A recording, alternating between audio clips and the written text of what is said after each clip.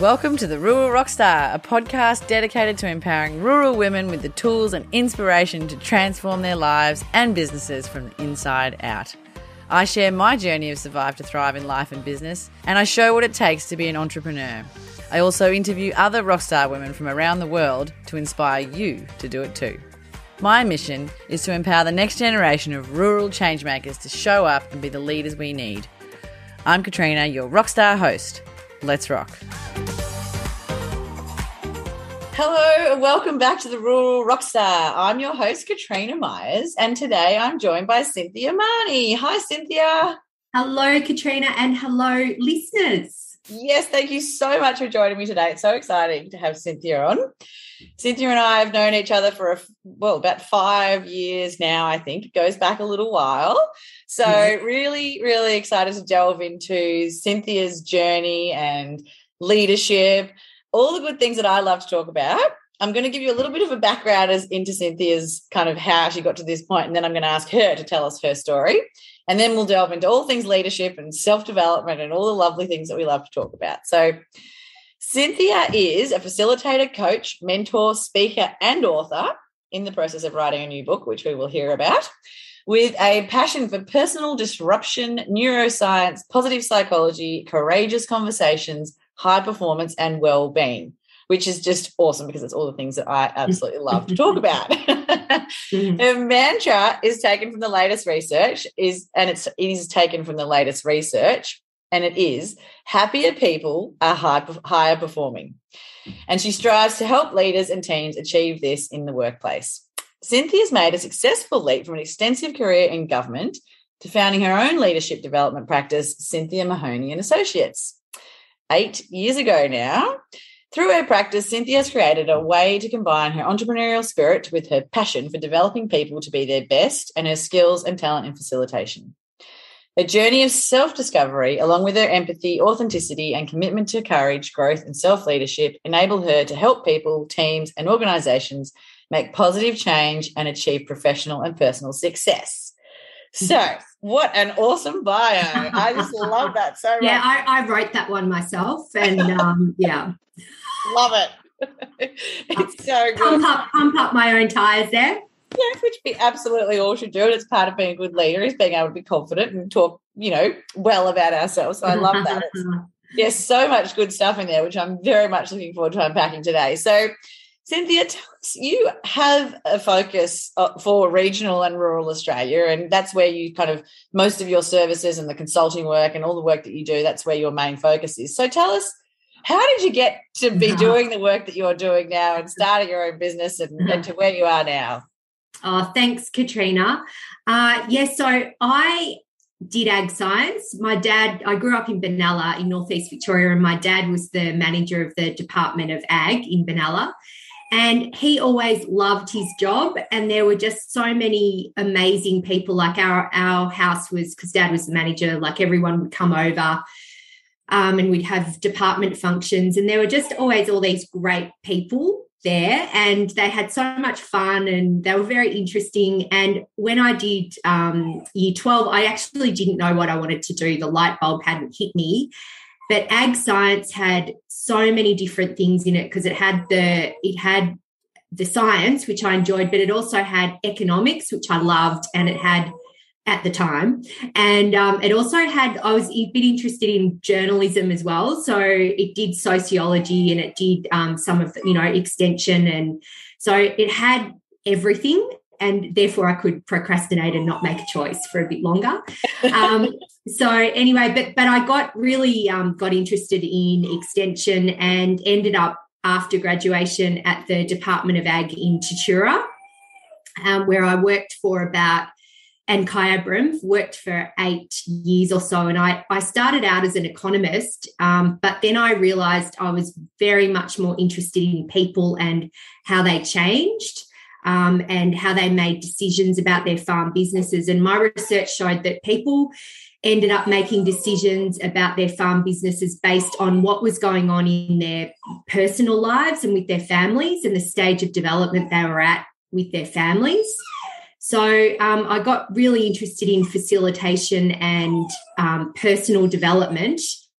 and had a 17-year career in the department, lots of ups and downs and lots of different roles. But about 10 years ago now, I love facilitation, and I realised that the department at the time just wasn't doing as much direct work with the community. And so I ended up thinking, right, no, I don't want to lose these great skills that I've got. And I was interested in leadership, had done a few leadership programs, facilitated them. So made the plunge and resigned after 17 years with nothing to go to. And it was really interesting because sometimes there's this mantra of just make a decision, just do something. And so for years I dithered thinking, I don't know what the next step is. And so I didn't have anything to go to. So I didn't make a decision. I stayed and I was really unhappy. And I loved the work, but I was personally very unhappy there. And just deciding to close a door, I'd been waiting for these other doors to appear and magically open, and they didn't. But once I decided to close that door, all these other doors opened for me. And so now I run my own practice where I'm working with a lot of rural and regional leaders, teams, communities, and I coach. And every day I wake up thinking, well, most of the time thinking, it's going to be a great day today because I'm doing this great stuff that I love. Oh, I love that so much, and that's the goal, isn't it? Now, we should also mention that you're in lockdown in Melbourne, and we can hear a gorgeous dog in the background. Oh, my God, really? So sorry, that's Alfie. Alfie's whining. Alfie, and there's a cat somewhere as well, so if you can hear the dog and the cat, they are okay. They're just, we're all in this, lovely stage of lockdown together where we just have to make the best of each situation, don't we? So we love that. So isn't it just because I've been experiencing that like now as I've started to, move into creating my own business too, and isn't it just such a great place to get to where you can wake up and you love what you're doing? And isn't that just what you want for everybody as well? I feel like I just want that for everyone. Yes. Yeah. I never want anyone to go through what I did for years in there, not really wanting to be there, knowing that I was squashing myself and trying to make myself fit into a box. That I didn't, it wasn't me, and I was masking and hiding myself just to stay out of trouble and not and just survive in there. So for me, sometimes work feels like war. It feels like you can be going in every day, putting on your armor and just bracing yourself, I don't know, for something to happen when you're not happy. And so for me now, just to have that freedom of not having any of that, not because I wasn't psychologically safe. Like now that term's come, we know what it means, and what it means from the research is that people feel safe to go to work where they can be themselves. They don't have to hide, and if they're themselves, they're not going to be judged or punished for speaking up, for saying what they need to say, and just for being who they are. Mm-hmm. And I guess at times I felt just being who I was offensive in a way to some people in the organisation. And so I did not feel psychologically safe for a long time, and it can be very damaging for your mental health.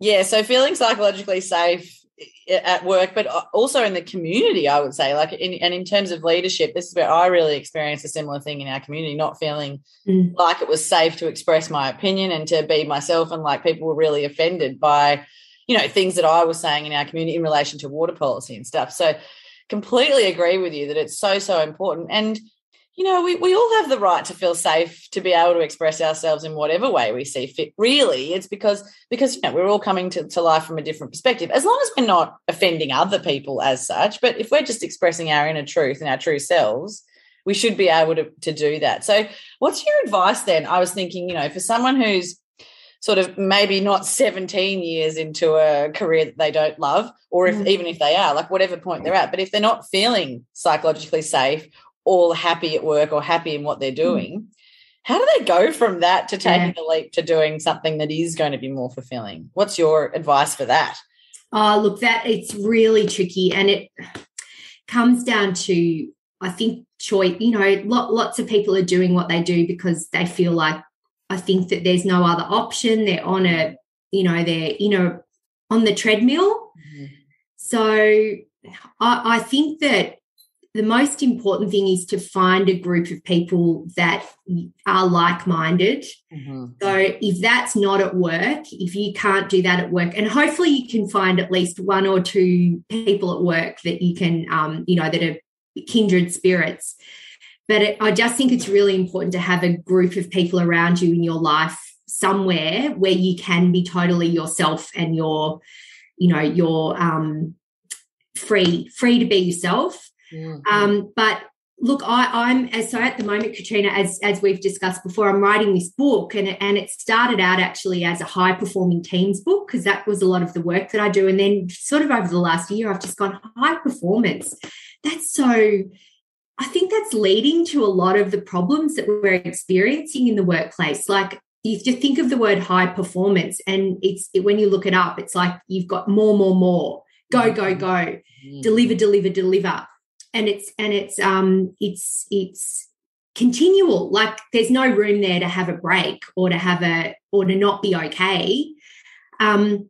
And the other thing with performance is that you're putting on a performance of high performance. Like, if you're not high performing and you're not living your best life, well, there's something wrong. Mm-hmm. So I decided to actually not write that book and write another one, and I've called it Cultivate, and it's for rural and regional leaders. And it actually is all about how do we be ourselves and make it okay to be ourselves, and not be okay, but be in communities, be in industries, be in teams, be in organizations where the culture is cultivating. Cultivating to me is nurturing, nourishing. It allows for ups and downs. It's accepting. It's psychologically safe. It's emotionally courageous. It's leaders and people they want to be self-reflective and self-aware and do that personal development, because the first place for leadership to start is with yourself. Mm-hmm. And so one of the things that I did was I sent out a survey to my network, and interestingly, all women responded, which, I mean, I know I've got a lot of women in my network, but I was surprised that some guys didn't respond. And I asked what were the behaviours that you wanted to get rid of that were the dinosaur behaviours in your community or industry or organisation, and then what were the ones who were the leaders that inspired you and what behaviours did they show? Do you want me to go through some of those, Katrina? Yeah, absolutely. Yeah? Fascinating. Great. Okay. So this is like, what you were talking about with your community of not being psychologically safe. And I've noticed I work a lot with ag and health, actually. I've been working a lot with, and health are notorious for not being psychologically safe. But I think ag is as well. So the people that responded were people in the ag industry. And so they said that the behaviours they saw that they just wanted, the dinosaur old school behaviours, were top-down leadership, dominating, patriarchal, my way or the highway, nepotism and overlooking talent in favour of who they know, micromanagement, selecting, excluding, combative, talking the talk but not often walking the walk, undermining others, seeing others as threats, stomp on people to get ahead, boys club mentality, limited creativity, arrogance, shying away from difficult conversations and decisions, lack of integrity, blah, blah, blah, blah, dehumanising stuff, la, la, la, la, la. Mm-hmm. So I've noticed that a lot. Mm-hmm. You just look at federal parliament. Yeah. Hello. Like, you look at, I remember being at a leadership program for rural industry, and we were doing something for young leaders. It was a dinner, and the head of the industry association got up at this national dinner where the minister was at and proceeded to abuse the minister and do this big chest-beating, bully boy kind of arrogant, name-calling, finger-pointing, shaming. And it was supposed to be about the graduates, and he just turned it into a way of scoring some political points to this industry audience. And we'd spent a year with this group talking about the opposite of that. Mm. And that was the behaviour that was on display. And I do see that a bit, particularly in political organisations for ag and some of the industry associations. And the thing is, people don't want it. They're sick of it. Mm. And all the research says that it actually does not get the best out of people, that it's counterproductive. So for me, am I allowed to swear? Yeah. Oh, good. So for me, being an asshole doesn't work as a leader, and yet there are a lot of assholes out there that some people seem to think that's how you lead. But it's actually not that at all. It's the opposite. And so the behaviours that people admired and want to see more of are always challenges you to be your best self, open to suggestions and change, coaches, listens to all people from all walks of life, helps others grow and develop, inclusive, humble, willing to share, putting collective outcomes well above self-interest, approachable, calm, allows people to have a go and make mistakes, but steps in to help when necessary, never becoming defensive or irritated when provided with feedback or recommendations to improve, building people up, telling the truth no matter how difficult, authentic, relatable and careable, and blah, blah, blah, blah, blah. So they're the behaviours that provide a psychologically safe environment. And from a brain point of view, brain science point of view, when we're safe, we operate out of the higher functioning part of our brain, the one that enables us to perform at our best. And when we're in a bullying, jerky, dominating, arrogant environment where you don't feel safe, you're operating out of the amygdala, which is the primitive part of the brain, the reptile part, and all you're trying to do is survive, or you might fight back. So that's that fight, flight, freeze and appease. So you're either fighting back, you're running away, you're just sitting there in shock, unable to say something, and that's what I do when I'm being abused by someone. And or you're like, oh my God, are you okay? I'll make it okay. I'll make it okay.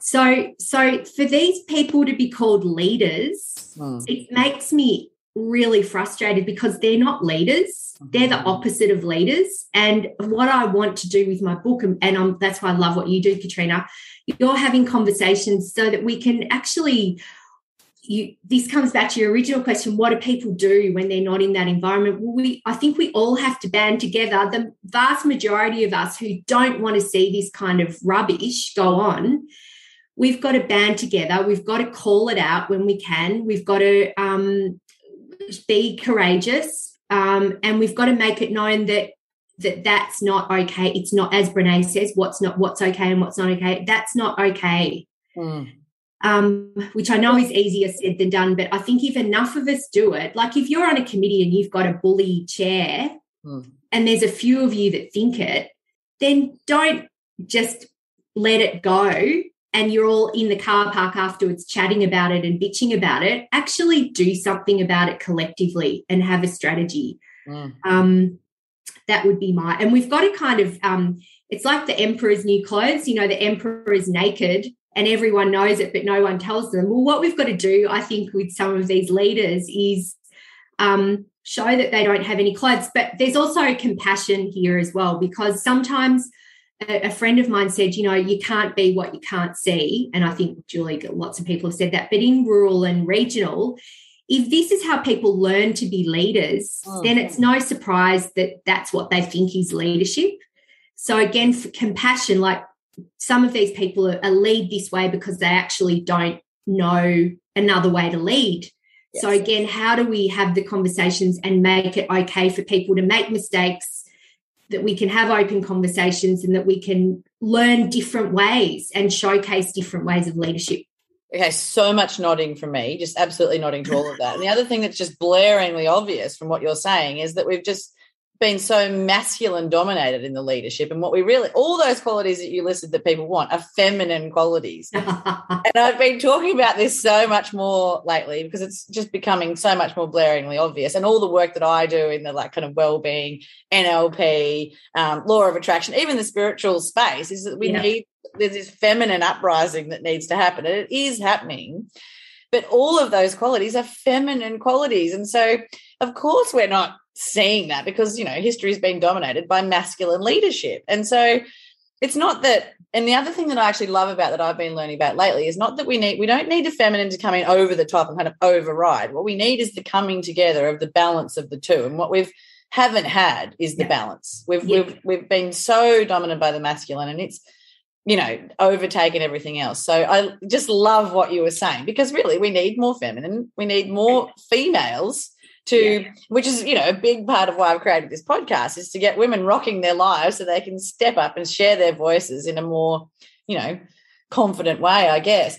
And something else that I wanted to ask you about is, self-discovery and self-reflection and self-development is something that you're very passionate about in terms of leadership and how that relates to leadership. And this is something that I see in my experience. I've seen women are a lot better at having self-awareness, doing the self-discovery, doing the personal development. It's another area that I see is really lacking, particularly in rural Australia. Yeah. When I looked at the leadership that I saw in our local community in the water space, it was all male dominated, really, by men who are really acting out of fear and shame and blame and victimhood and no self-discovery or self-development or, self-awareness at all. So can you tell us about how important that is, like why it's so important to have self-discovery, self-awareness, all that as part of becoming a good leader or leadership? Yeah, well, I think just to comfort everyone out there that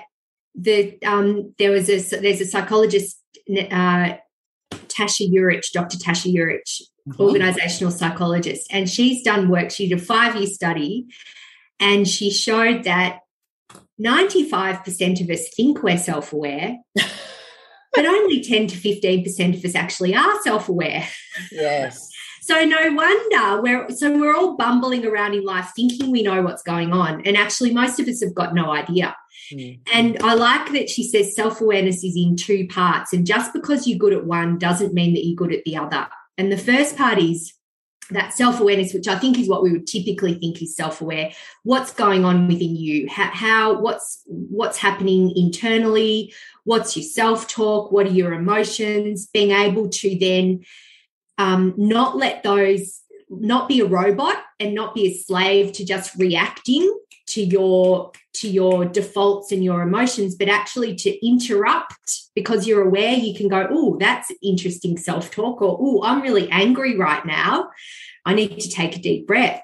So when you're self-aware like that, you can actually interrupt it, disrupt it, and choose a better response, so that rather than stimulus response without thinking, reaction, your stimulus, take a pause and then respond. Yes. So that's the first part of self-awareness. And, I know I've got brothers. I don't have children, but I've got brothers, and a lot of the time they say something and I'm like, straight back. It's like, whoopsies, didn't put the pause button on there, and perhaps chat. So, we're all human. We do that. But we can improve. It's like a muscle. The second part of self-awareness, though, is how aware are we of how we are seen by others and experienced by others. And we've all got blind spots, and this is where I think, a lot of us aren't great, because we're using a strength, or we're passionate about something, or we're, we know what's going on inside us so that we're behaving in a certain way, but other people can experience us in a totally different way. So my brother Josh in Echuca, g'day Joshy, I was asking him questions because I love him and I'm very curious. That's one of my strengths. I'm curious. So I was, Josh, how are you and what's going on? And, how do you feel about that? And blah, blah, blah. And Josh just went, God, you're nosy. And I was like, no, I'm not nosy. I'm curious. And then I realized that, so my intent was love and care, but he was seeing busybody, overstepping, sticking your nose in, and I had no idea that's how he was experiencing me, because he couldn't see my motivation. So I was using that strength. So that strength's great in a coaching scenario, like I'd need to be asking lots of questions. But with my brother, he doesn't want that. That's not something that it was a blind spot for me. So yeah, often we can be experienced in ways that we just do not realise. And I reckon some of the things I'm wondering when we see these behaviours, like of these leaders that behave in that masculine way, and it's not just men, women behave in the masculine way as well. I wonder sometimes if they, number one, are they just being robots on autopilot where they're just reacting and they're not self-aware? And number two, do actually they realise, like they might be playing a political game or they might think it's okay and it doesn't mean much, but they have no idea of the negative impact that they're having on other people. Yeah. And the thing I just want to come back to when you were talking about masculine models and female models, you know, for me, a lot of all the young leaders I've worked with, male and female, they don't want the masculine dominated style. That's not what the men want. The young guys, and not just young guys, but men want authentic, honest, safe environments where they can flourish. And I think, yeah, by having these, I'm sure you've talked about this, but by having these narrow definitions of leaders and acceptable ways to behave, it really robs men and women, but I think sometimes particularly men, the opportunity to grow and develop and become whole, express their true selves. And that's really sad. So I reckon if we can create spaces where it's okay to be yourself, like that, it's mental health, burnout, all of those, I think that's what's leading to a lot of the problems that we're seeing in workplaces and communities, because people don't feel like they can be themselves. Yes, true. And I want to get into what leadership actually is to you, but a couple of things on that is, one is people are scared to be themselves. They don't know what it means to be themselves, and then even if they do, they're scared. But also, so, you know, to bring it back to kind of my experience, to ask you what you think, like I feel like people interpreted me in completely the wrong way too. Like I 100% authentically felt like my intentions were just so good. I just wanted to help the community, you know, help them move forward, show them that it was going to be okay. But I couldn't really get that message across. And I'm not really sure what people thought my motive was, to be honest. Like I knew that it was 100% pure. So that's tricky too, I think, because you can be having the absolute best intentions, but sometimes it's really, maybe you don't have quite the communication skills, or, you know, like I am very aware that I have this sort of tone and it's overbearing and people can take that the wrong way. So like there's so many elements, isn't there, to having, you know, the self-awareness, the self-compassion, the skills, you know, to be a good leader there's so many elements to it, I think. So maybe that's a good place to ask you, like, what makes a good leader, and, you know, how do you, what is good leadership? So again, coming back to a classic study of leadership, Daniel Goleman, he's done the, you know, foundational stuff around leadership. So leadership's not one thing to me. It's about being adaptable depending on who it is that you're dealing with. So therefore it means being able to meet people where they are. And because everyone's going to require different styles at different times. So and so I guess that's why possibly a coaching, you know, the coaching leader, that's a really great leadership style, because you can you know, you're asking people, you're empowering them, they're coming up with their own solutions. And that's okay when you've got time to do that. But if you're in a bushfire, you don't want to be asking people, consulting people. Like, you need that authoritarian top-down, we're going to do this, I'm making a decision, we're in an emergency. Daniel Andrews, I'm going to really cheese people off for talking about Daniel Andrews probably right now, but, you know, you in that situation of emergency, a decision needs to be made, and you need to be the one to go, I've made it, this is the way it is my way or the highway. But like everything, if that's the only thing that you've got, if that's the only golf club in your bag to play all the shots with, if you've only got a putter to play a drive and all the other shots, then that's not great. So I think the art of leadership is being able to have a number of styles. Like, and at other times in a community sense, you might need to be that visionary. Hey, everyone, I've got a vision. I'll take you there. But that's only when you're starting something, and then you've actually got to make it happen. So then it's a different type of leadership. If you've got a project that needs delivery, you might want to be going, right, team, pace setting. Let's lift the bar. Let's go. Come on. And that's sort of the high performance for me. That's the perform, lift your game. I want you to hit this target. But again, if you only do that all the time, that exhausts people. So my definition of leadership is there isn't one. There's lots of different styles that you need, and the art of leadership is, I guess, being able to look at a situation, assess it, and say, and the person or people, and say, right, which golf club do I need to get out of my bag right now to play this particular shot? And I reckon that's what I mean by having compassion for some of our leaders, that they just know one way, and so it's sort of not their fault because that's the only club they've got in their bag to play the shots. So how do we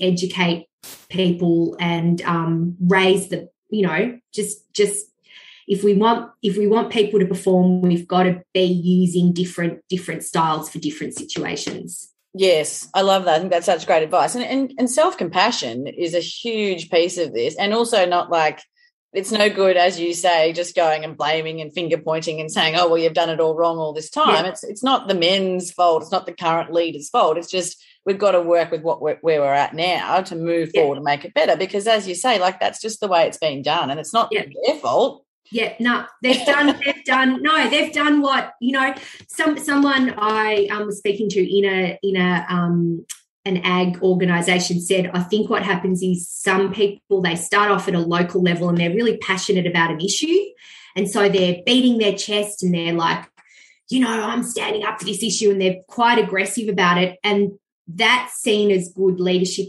at a really local level because it's about one thing. It's about one thing. So then they get rewarded for that. Oh, can you go on this next committee that's a bit higher? And so that behaviour worked for them then.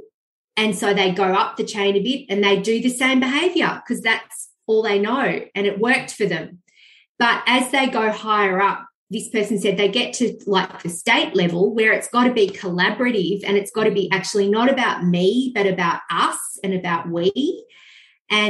But what happens is when the shit hits the fan and a decision's got to be made, they all come back to me. And so their own interests and the we goes out the window, and they revert to the chest beating, the bullying, the finger pointing, the shaming, because again, that's all they've seen, and that's what's worked in the past. So again, so this is why leadership, like, everyone is a leader. And I know you think that too, Katrina. Everyone is a leader of their own life. Everyone leads in some way. So leadership's not a role. Leadership is an activity. It is what you choose to do every day in your life. So each one of us makes decisions, and each one of us behaves in certain ways. And so we're all leaders of ourselves and of our own lives. So I just reckon sometimes some of those, patterns of behaviour that we see, or the dominant cultures, are very unthinking, and they're not reflective. They're not reflective cultures. And again, like Brené says, love Brené, clear is kind, unclear is unkind. So if no one's ever given anyone feedback that this is not okay, then it's sort of unfair, again, to expect that people are going to do things differently. Yes. But again, that assumes that people have the best intentions, and some people don't have the best intentions. Some people actually are. I think there's a lot of misunderstandings that happen, but there are some players out there. So you've got to kind of also realize who you can trust and be a little bit savvy and seek some advice that way. But again, if you did have a player or, you know, a politically driven person, again, I think it's getting a few of you together to have strength in the collective. And that is role modelled so perfectly by the Voices for Indi movement in Northeast Victoria. So we had Kathy McGowan and now we've got Helen Haynes, both terrific women who were mentioned in my feedback as inspirational leaders. But this Voices for Indi movement was about the community coming together and saying, we don't want the old party political leadership. We actually want to come together and consult, work out what our issues are and collectively take responsibility for that and find a way. And then they happened to talk Kathy into representing that movement. And so now we've got some independents in Parliament that do act in a different way and that do role model a different way of leadership that is respected, and but they've had to do it outside the traditional system. So they've had to find their own way. So again, I mean, that's an opportunity. If the existing systems aren't working for us, are there other ways that we could do things, that we could create our own, our own committees or organisations, or where we do role model the behaviours that we want to see? Yeah. So a couple of things came to mind there. One was that, you know, so few of us really do the personal development work full stop, let alone the people who go on to be leaders. You know, I mean, you know, in the general world, like there's not many people who are doing the inner work, the self-development work, the self-awareness work, all of that stuff just in general. So it's hard to expect that we would have many leaders that have those capacities.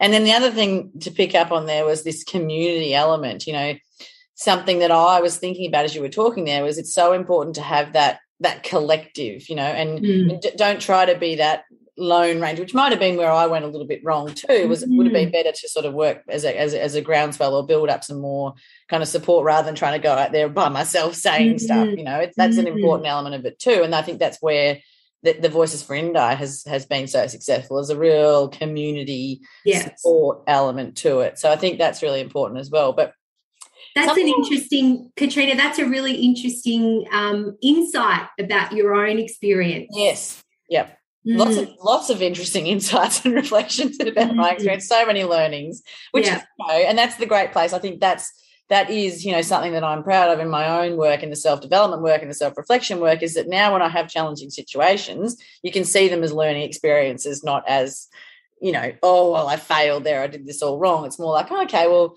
you know, I could have done that better, and what have I learned from that? And I think that's where we all want to be getting to, and it's part of the work.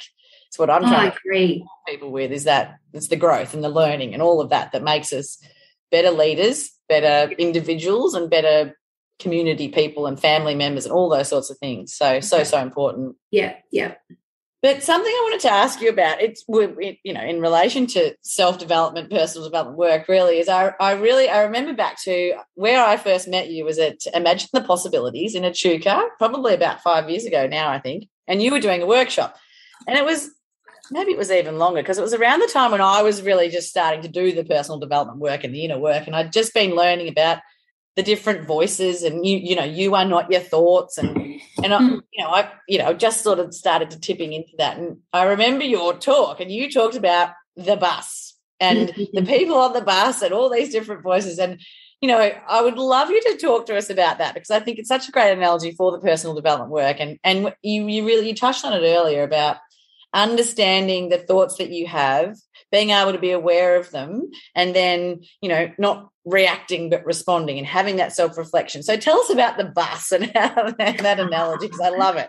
Yeah, thanks, Katrina. It's fun it's a fun way at looking at a serious topic, which is what I like about it. And it was designed by a wonderful facilitator called Glenn Oka from an organisation called Group Works. They do a lot of facilitation training. Glenn died a few years ago, but she's amazing facilitator. So I really want to honour her in telling this story and about the community of selves. So she's so I don't just have one little voice in my head. I've got hundreds of them. There's a whole town in there. And so what Glenn said is that, we've got this community of selves in our heads. And they're the little voices that, again, tell us, for me, I would have given the story to you of in the morning, I'm like, the alarm goes off and it's like, let's get up and go for a run. Yeah, I'm so excited about the day. And then this other little voice pops in going, oh, but you didn't sleep well last night and you had a really busy day yesterday and, you poor old thing, I think you just should sleep in. And then the other voice is like, no, let's go. You're going to feel better. And then the other voice goes, no, but, you could do it later. Just do it later. And so already, it's only 6:00 in the morning and there's a battle going on in my head between these couple of little voices. And so who do I listen to? And it actually lockdown and for the last few years has been the sabotaging Sally, I've called her. And sabotaging Sally's the, your poor old thing, eat the ice cream. Eat the ice cream. Go on, the Ben & Jerry's triple caramel chunk. And but I've got other voices in my head, and Glenn talks about just having a think about who these little people are and giving them a name. And so another one of mine's Anxious Annie, and that's like, oh, what will they think of you? You haven't done enough work. You've got to keep preparing. What if it goes wrong? What if this happens? What if that happens? And then I've got Angry Ant, which is like road rage, and when my brothers annoy me. And I've got Judge Judy, which is, oh, look at them, look at her. And Judge Judy also does a look at me, like, what are they going to think? You'll look like an idiot. How could you be on this podcast with Katrina? You're not a rural rock star. Come on. Why are you on this podcast? So we've got all these voices, but they're coming from a good place generally. So generally that behaviour's come from a time where we've it's worked for us. It's kept us safe. So all these voices are trying to keep us safe. So Anxious Annie, trying to protect me, because if something goes wrong, maybe if you've thought about it beforehand, it won't hurt as much. Or Judge Judy, if you, again, like if someone thinks you're an idiot, then, maybe don't do this because you don't want people to think you're an idiot. So they in trying to keep you safe, they keep you smaller. And Glenn asks to think about, they're all on a bus with you, and if you let one of them drive the bus, what happens? So if I let Judge Judy drive the bus, I wouldn't have got on this podcast with you. If I let Angry Ant drive the bus, then I'm not going to have great relationships. But ironically, they want that for me. They want me to have great relationships. They want me to shine. They want me to, but they're coming from a place where, often we're from childhood. So she just says, have a think about the bus. And you've got your wise self as well. And your wise self is your best self. And it's the one that sees all these other little people, loves them, understands where they're coming from. And so when you want to perform and when you want to be at your best, you want to be in your wise self. So just being able to go, okay, Anxious Annie, thanks for that. I know what you're trying to do, but I don't need you to drive the bus right now. Can you go and sit at the back and I'll drive the bus? Yeah. So what I'd encourage people to do is just map their community of selves, have a bit of a think about it, name who they are, name the gift that they're trying to give you, and then also have a think about what it feels like when you're in your wise self. How do you, if you were a fly on the wall seeing your wise self in action, how physically, how would they sound? How would they look? Bodily, how does it feel to be in your wise self? And so when I'm facilitating, I'm in my wise self. because I can't have distractions. I'm actually totally present. And funnily enough, if I clench my fists, that anchors me and it gets me into my wise self. It calms me. So often there might be just something that you might be able to do physically that helps you get into your wise self. I love that so much. It's such good advice. And what I'm thinking, listening to you, is that, obviously so passionate about seeing more women's voices and more, rural women leaders and women leaders everywhere. And one of the things is the more that we can step into our wise self as women, the more likely we are to be able to step up, share our voices and get more visible. And so and it's a constant battle. Yes. I've been doing this for 25 years and I'm writing my book. And last week I had a meltdown and I was like, this is going to be really crap. Who's going to want to read this? There's nothing interesting in this. All the stories are really boring. This is going to be a total flop. What if someone doesn't like it? What if they think I'm an idiot? What if they just not good enough, not good enough, not good enough, not good enough? And so, again, sometimes what I do is I just go, I actually can't find my wise self right now. So I'm just going to actually feel the feelings and sit with them and acknowledge them and not try to push them away and just be a bit shit. Just be a bit shit and have the compassion to let myself be a bit shit. And I don't have to be better. I don't have to find my wise self. I don't have to be high performing because I can't be high performing all the time. So I've just got to have compassion to go, it's all right, sis. You can have a little meltdown and go to bed or eat ice cream or whatever you want to do. It's okay. And because you're human. So I think, all these tools on self-improvement, I mean, we love them, but also they're not a rod to beat yourself with. They're not a rod to whip yourself and go, I should be better. I've got to, we've all got a lot of room in our journeys to learn and grow, but we're human and it's like it's okay not to be okay. And we've got to have the compassion to let ourselves. Absolutely. That's a discussion that Meg and I had all around resilience, actually. So my good friend Meg Durham and I, we had a whole podcast on resilience, and that is a huge part of resilience, which we have been missing generally in society, is actually feeling the feelings. Yeah. You can't just skip the feelings bit and think, I'm like being stoic and just being able to cope with everything and I'm fine and I'll just power on. That's not resilience. No. And even resilience, what does it mean? It means, I'm sure you had this discussion, but there's an element of, again, it's sort of, for me, that's a bit of an element of high performing, and grit. You grit, you get through it, you exactly. You armor up, you put on your your combat clothes and you get out there and you get through it. You're resilient. There's something softer that's needed, this is what my theme of cultivate, cultivate, you think of the seasons that we have winter, we have autumn, but we have spring and summer, and we've got to prune, we've got to cut things back. We've got to let go of stuff to allow new stuff to form. But there's sort of, for me, there's something softer in that we will have our winter. We will have a place where we need to just stop and rest and perhaps be dormant for a while. But then there'll be other times where we're flourishing and we're bearing fruit but we're not going to be all of those things. They're not permanent.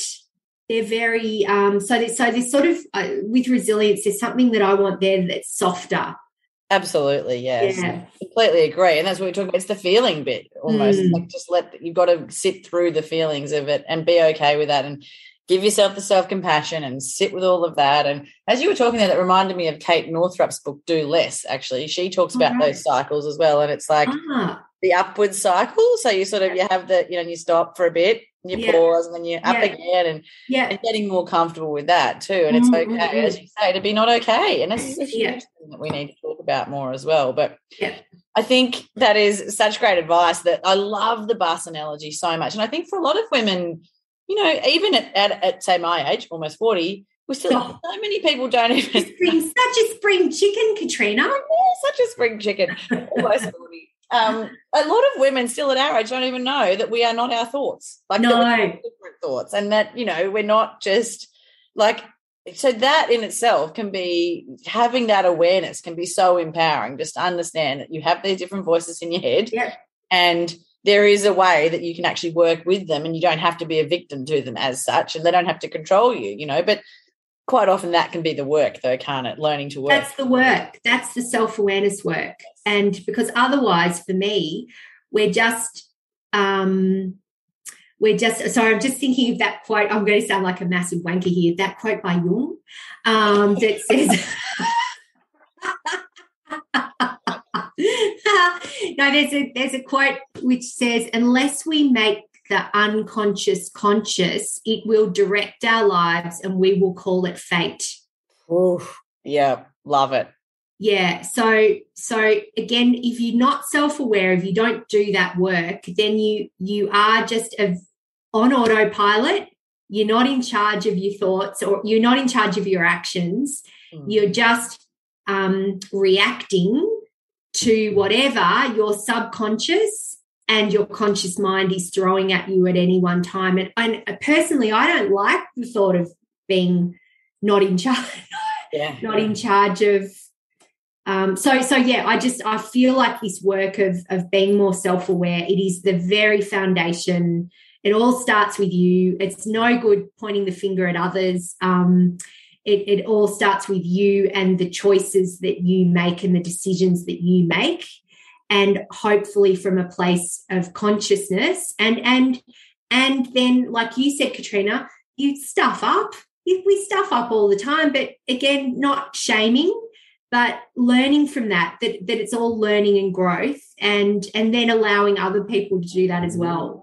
I just feel like singing, Cynthia. I think that's the perfect place to wrap it up, because that was just like the best little so much nodding and smiling from me. Absolute agreement to everything that you are saying. I love that so much. Such great advice. It all starts with you getting more conscious, but also having self-compassion on that journey is just work. So I think that's a lovely place to wrap up today. Thank you so much for your beautiful insights and all of your sharing, and I just could talk to you all day, Cynthia. It's just so good, and I think it would have been so helpful for our audience. And I'm so grateful to you for your time, especially when you're in lockdown. Although what better time to do it and have a great chat like this than when you're in lockdown, really? Exactly. I've got no excuse. My book has had like 2 extensions so far. It's due on the 3rd of September. So I have no excuses. I have to sit there and I've got to fight. I've got to fight myself, fight my own insecurities and fight, just finish it. It's the work. Do the work and finish it. So, lockdown does have some advantages. Yeah. So, Katrina, thank you so much for having me, and everyone out there. Just, and you're all doing your best. That's the thing. We're all doing our best, and but how good is it if we can kind of go, I'm doing my best, and I've got some room to grow. So what might I try to focus on? And so tuning into podcasts like Katrina, that's a great place to start. Oh, thank you, Cynthia. I love that. Such great advice too. And thank you so much for your kind words and for your time. And thank you all for listening. And we will see you again next week. See you guys. Bye.